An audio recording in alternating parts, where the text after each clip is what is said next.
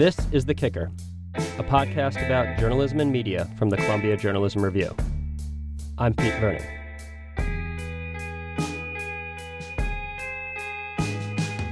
Democracy is coming to an end in Venezuela. Mass protest, widespread hunger, and political violence have become part of everyday life. The country is running out of cash and hyperinflation is rampant. Food and medicine shortages are severe, and the cost of basics like milk and eggs or penicillin have skyrocketed.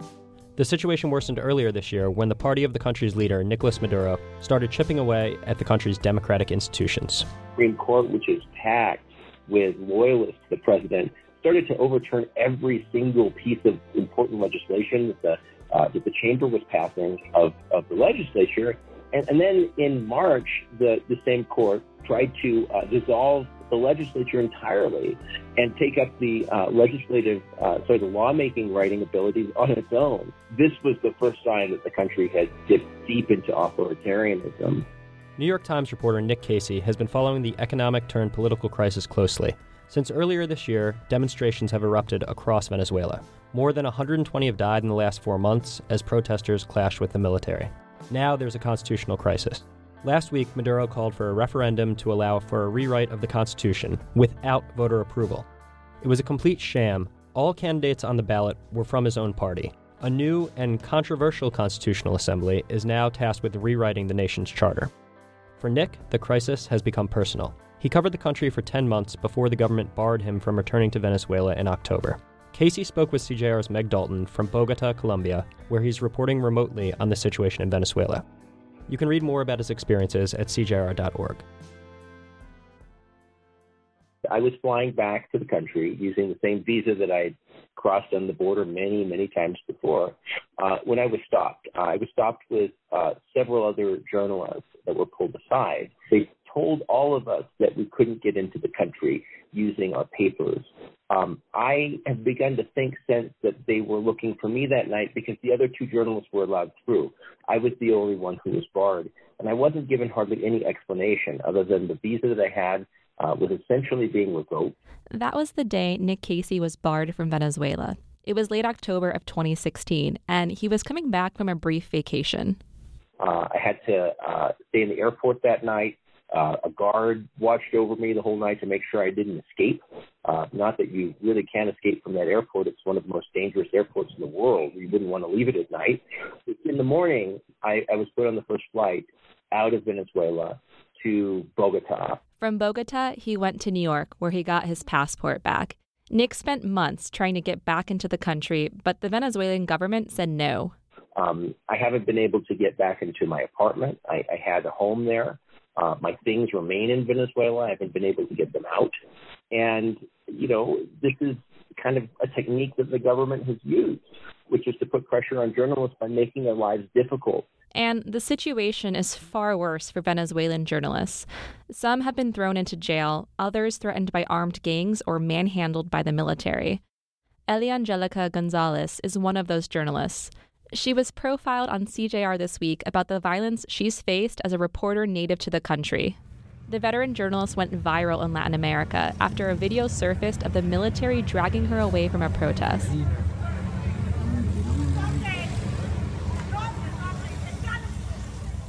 In the video, the military surrounds Gonzalez. She's knocked to the ground, kicked, and then dragged away.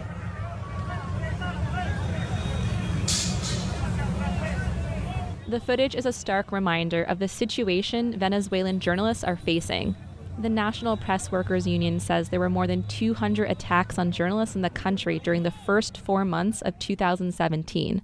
That number doesn't include attacks from the last few weeks, as the country further accelerates its slide into authoritarianism. The government's strategy here is rather than to actually deal with the problems that Venezuelans are facing, that we're reporting about, whether it's food or whether it's lack of medicine, they decide to go after the journalists who are writing about it or reporting on it, thinking that might somehow stanch the news from being able to get out. And obviously that's not working. But the news is getting out. That's why the Venezuelan government was targeting journalists like Nick. Well, we set out a pretty aggressive plan when I first arrived to Venezuela to try to cover every aspect of the crisis at the front page of the New York Times. And because the Times is such a big platform, the Venezuelan government is extremely sensitive to it. With every article, Nick says the government became more and more aggressive against him. The turning point was a piece he published about life inside a Venezuelan mental institution. That seemed to get really under their skin because we had actually gotten to a state institution where we witnessed and documented people being tied to chairs, people that were eating their own feces, people that were on the floor, people who'd just been abandoned at these places years ago, but now we're just dipping deeper into psychosis. Nick says there are two experiences you have in Venezuela. One is working with the government. The other is working with the people. And they were kind of diametrically opposed to each other. The government hasn't been the most welcoming, and that's an understatement. Besides barring Nick, they initially denied him press credentials and even broadcast his photo on television, claiming he was part of the opposition. But his other experience, working with the people, was radically different. Across all walks of life, you find people that really want to talk to you as a journalist and explain what's happening, opening doors to their refrigerators to show you that they don't have any food. We spent a long time with a family that was leaving Venezuela on a boat to get out of there. People asked Nick to bring them back food and medicine every time he left the country. The thing that I would often ask for most was diapers. It's hard to find diapers in Venezuela right now. They don't make, enough, if they make any at all right now, and they're kind of like gold. And Nick doesn't think things will get any better, at least in the short term. Venezuela is going through a deep political crisis. It's already killed 120 people or more. The president is under U.S. sanctions and is declared a dictator by many of his neighbors, and I think that's true myself. That is the political side. If you were somehow able to get out of that, if somehow there were able to be a free election to elect a new person to lead Venezuela, someone that everybody could agree on, that wouldn't change the situation for the food lines on the street or the economic collapse. It might be years before Venezuela is back to normal. Nick can no longer report from within the country, but that's not stopping him from covering the crisis. It's not that this is the first time this has happened, but it means that you have to go about your job in a different way. I have to spend a lot more time on my phone. I have to, and this is also, unfortunately, in a country where many people's phones are tapped, so it makes it very difficult to be able to communicate with people in a way that they trust. It means that I have to rely increasingly on my local staff there. And these are two journalists, Ana Vanessa Herrero and Patricia Torres, who are really wonderful journalists and know Venezuela really well. They've become essentially my eyes and ears on the ground. And while we still cover the country just as aggressively as before, it means that I can't see everything that I report on. Before we go on, a quick word from our sponsor. Hey, Pete, I have a serious dilemma. I am in need of a really good book. Well, that's convenient because I have in my hand a new, fascinating story of America's pioneering broadcast journalist and global adventurer, Lowell Thomas, in The Voice of America. Tom Brokaw calls Voice of America a lively account of a legendary life. So, Meg, read The Voice of America, new from St. Martin's Press. Now, taking it from Venezuela to the Middle East, where a diplomatic crisis is unfolding and a news organization is at its center. I'm joined once again by CJR's Christy Chisholm and Meg Dalton. Christy, how's it going? It's going great. Thank you. Good to have you back from vacation. And Meg, good to have you back again as well. Yeah, I'm always here, so get ready. Well, it's still nice to have you. Just get ready. All right, so last month, a group of Gulf states led by Saudi Arabia issued a series of demands to Qatar. Among those demands was the closure of Al-Jazeera, which is based in Doha, the Qatari capital, and is one of the few trusted voices in the region. Now, Israel is planning to follow suit, saying it will strip Al Jazeera journalists of their accreditation and close Al Jazeera's Jerusalem bureau. So, guys, why do we care about what happens to Al Jazeera in the Middle East? Why is this a big deal for us? Well, we should probably care about the silencing of journalists anywhere in the world, regardless of circumstances. That's true. So we should probably As care. good journalism watchdogs, that we definitely should. So that's like issue number one. But then it's also really concerning because it's Israel who is now threatening to ban this organization. And Israel is, supposed to be at least, a democratic country and really the only one in the region and also our ally. And so it puts us in an odd position, too, in terms of like what the United States role should be in this, if we should have a role. And I don't know. I think there are a lot of levels. Right. I mean, it's one thing, I guess, if places like Saudi Arabia or the United Arab Emirates, where there already are press restrictions in place, are banning outlets. But if Israel is getting involved in this sort of censorship, it does seem to cut a little bit deeper for people that care about the free press.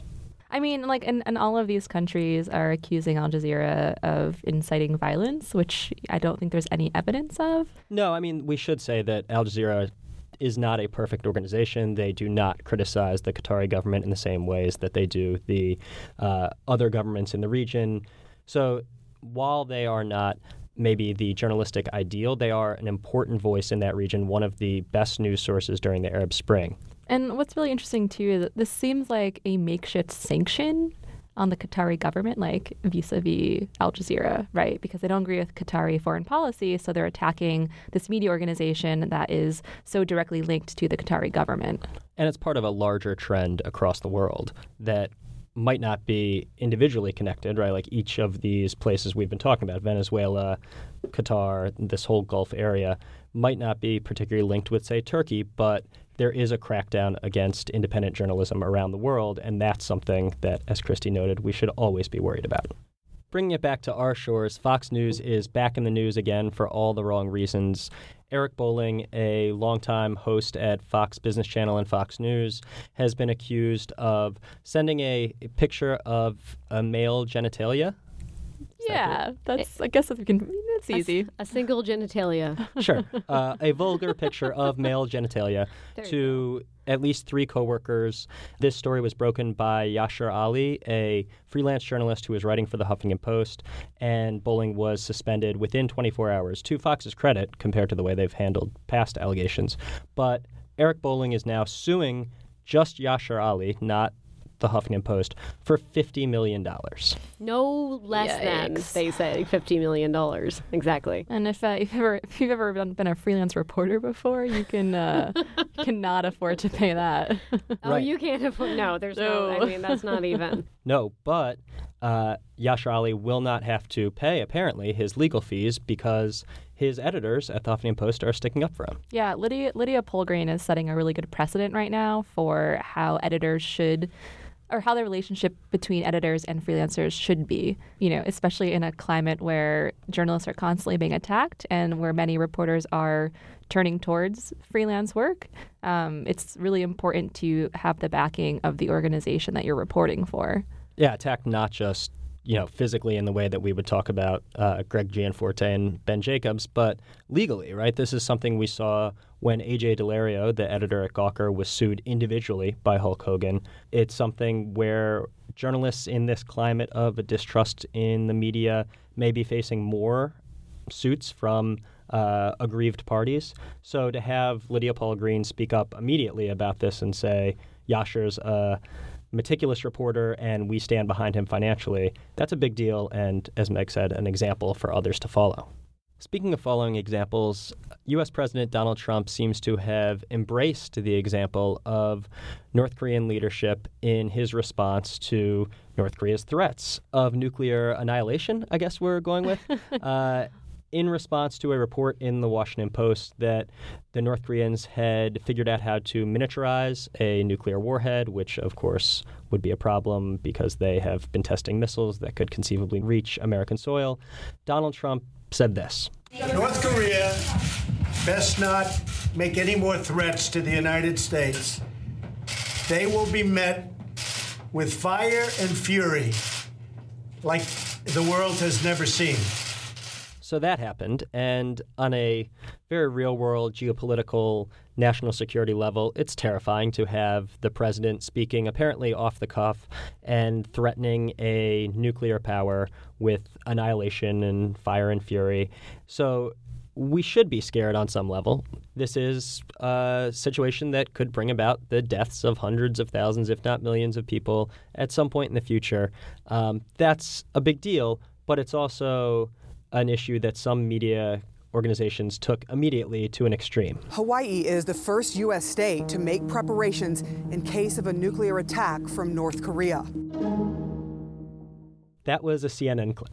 Oh, God. Jesus. CNN, really. The language that's being used both by, the commander-in-chief and also media organizations like CNN is incredibly alarmist and hyperbolic. And as you said, this is a very serious situation, but at what point is that kind of language harmful for the narrative? Yeah, definitely. I think we also have to, I wonder too if we're reacting in the way we are because it's Trump in the White House who has proven to have very little control over his impulses. I guess certainly his impulses to say things off the cuff in very serious situations. North Korea has been a threat for a decade and beyond. So the level of threat, may have increased recently, whatever. We don't actually know. We can't confirm what they have or what they don't have, really.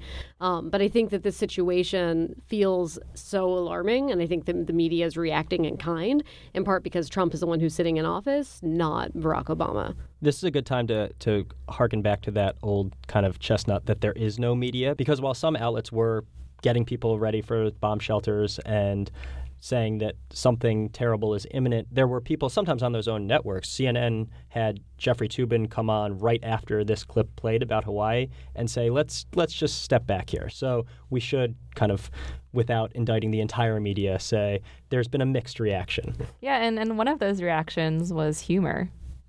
If you've been on Twitter the last couple of days, you will see some really interesting coping strategies with the anxiety that we're all currently facing. Well, if you want some of the great tweets that came out of this, you can check out a piece that Meg co-wrote on CJR.org. I think one thing for media members that would be good to remember is that we're not all national security experts, nor are we nuclear physicists. And so maybe this is a situation that is not best served by cable news talking heads and should be left to really smart national security writers, really smart science writers who can tell us what North Korea's actual capabilities are and threats. And we should not all be trying to predict what's going to happen.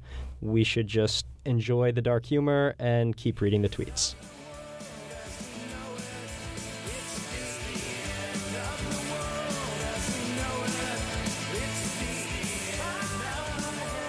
That's the end of our show. Thanks for kicking it with us. I want to thank Meg Dalton and Christy Chisholm, as always, for being here, and also Nick Casey for giving us some of his time from Bogota. Thank you to all of you out there listening. If you would do us one more solid and go leave us a review or a rating on Apple Podcasts, Stitcher, SoundCloud, wherever you listen to The Kicker, we would greatly appreciate it. Then go check out all the great content on CJR.org. We'll see you next week.